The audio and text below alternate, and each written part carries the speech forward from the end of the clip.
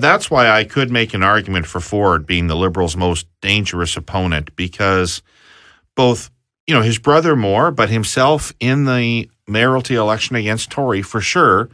showed a capacity not just to hold conservative votes, which was kind of the pitch you made for Christine, which is she'd hold the conservative votes, but that the Fords compete with the Liberals on Liberal territory and for votes in multicultural communities, in the suburbs, in areas of downtown, right, with poor, lower socioeconomic status voters, working class people, the people that Liberals count on to win. The Fords actually go in and draw.